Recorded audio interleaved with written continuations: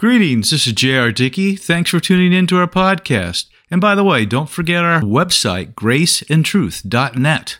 I hope you're having a great day, but if not, hang with me. It's about to get better. Okay, today we're going to talk about what I think is kind of a big picture theme. Let's get started. You know, everything, and I mean everything, started in unity. God, speaking to Job, said, "Where were you when I laid the foundation of the earth? Tell me if you know understanding, when the morning stars sang together, and all the sons of God shouted for joy." And this is Job chapter 38. And everything, and I mean everything, will consummate in unity as well.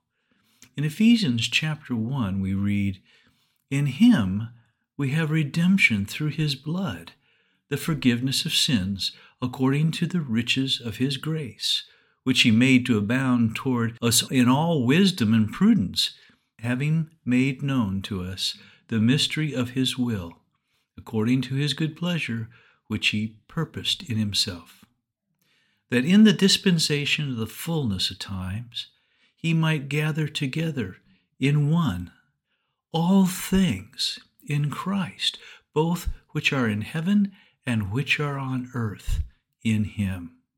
Wow.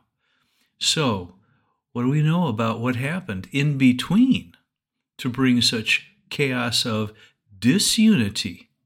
Well, in the book of Ezekiel, God speaks to the, quote, covering cherub, unquote, who he destroyed, Lucifer. It says, "You were the seal of perfection, full of wisdom and perfect in beauty. You were in Eden, the garden of God.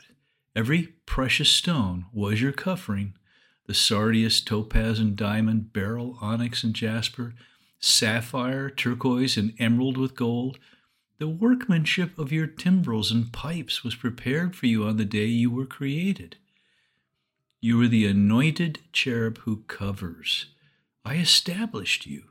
You were on the mount of God, the holy mountain of God. You walked back and forth in the midst of fiery stones. You were perfect in your ways from the day you were created till iniquity was found in you.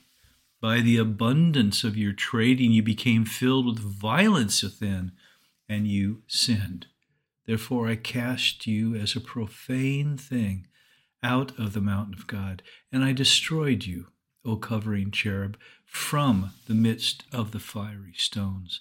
That's all in Ezekiel chapter 28. You see, being perfect in beauty wasn't enough for this evil angel. He became filled within with violence, and so God cast him out of heaven. It's likely that Jesus spoke of this when he told his disciples, "I saw Satan fall like lightning from heaven." That's in Luke 10:18. And Isaiah the prophet also prophesied about this. He said, "How are you fallen from heaven, O Lucifer, son of the morning? How are you cut down to the ground, you who weakened the nations? For you have said in your heart, I will ascend into heaven. I will exalt my throne above the stars of God. I will also sit on the mount of the congregation, on the furthest sides of the north. I will ascend above the heights of the clouds. I will be like the Most High. Yet you shall be brought down to Sheol, to the lowest depths of the pit." It's Isaiah chapter 14. Apparently, the perfect beauty God had given to him went to his head, and he sought to challenge the Almighty by exalting his own throne above the other stars. That's the angelic host. It's pretty stupid, but he was infected with iniquity, which he seems to have infected other angels with, perhaps as much as maybe a third of them. In Revelation chapter 12, we read, "And another sign appeared in heaven. Behold, a great fiery red dragon, having 7 heads and 10 horns, and 7 diadems on his head. His tail drew a third of the stars of heaven and threw them to the earth. And the dragon stood before the woman, who was ready to give birth, to devour her child as soon as it was born. She bore a male child, who was to rule all nations with a rod of iron, and her child was caught up to God and his throne.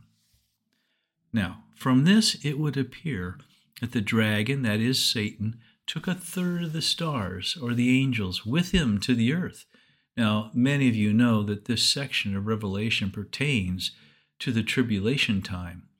But for our discussion herein, the lesson is that Satan at some point, after he was cast out, took many of the heavenly host with him.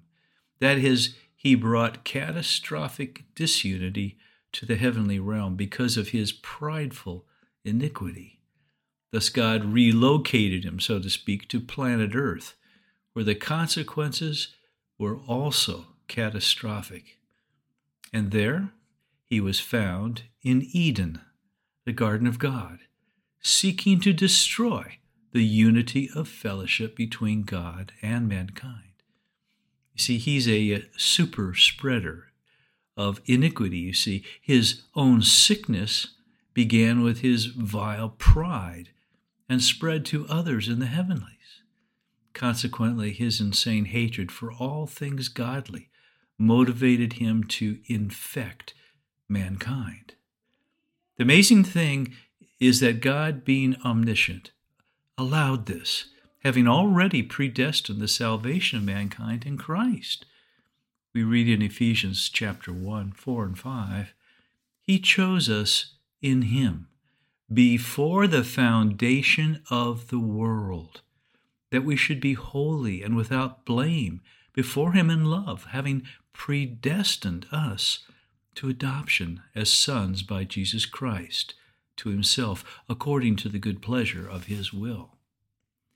Why? Well, I suspect it was to provide many valuable lessons to all his creation. For Paul wrote that he wanted, quote, to make all see what is the fellowship of the mystery, which from the beginning of the ages has been hidden in God, who created all things through Jesus Christ, to the intent that now the manifold wisdom of God might be made known by the church to the principalities and powers in the heavenly places, according to the eternal purpose which he accomplished in Christ Jesus our Lord. It's Ephesians chapter 3.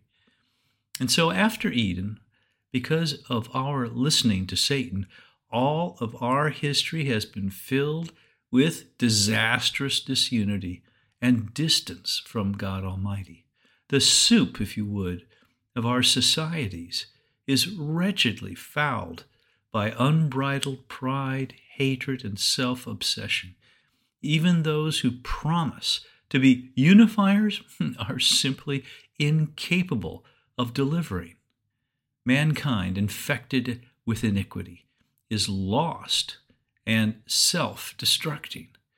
But God provided the solution. The debt was paid on Calvary, and those who receive that gift by faith look forward with great joy to the time of complete reconciliation.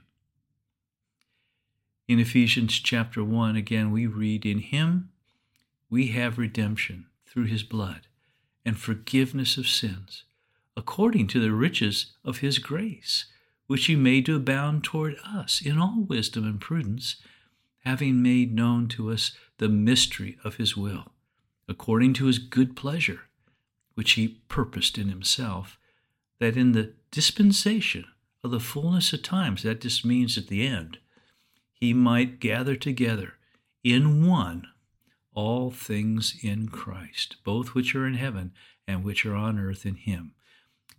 Psalms 133:1 says, Behold, how good and how pleasant it is for the brothers to dwell together in unity.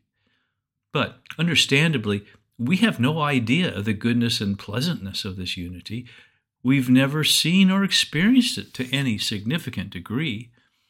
Honestly, we can't even imagine it. But we can follow Christ Jesus, and in so doing, quote, as the elect of God, holy and beloved, put on a heart of compassion, kindness, humility, gentleness, and patience, bearing with one another, and graciously forgiving each other, whoever has a complaint against anyone, just as the Lord graciously forgave you, so also should you. Above all these things, put on love, which is the perfect bond of unity. It's Colossians 3. Help us, Lord Jesus, to truly follow you, walking in love, your love. And Lord, please come soon. Now may the Lord grant you peace in the midst of any storm and faith to trust him. Look for our next podcast, and may you realize more of his grace today.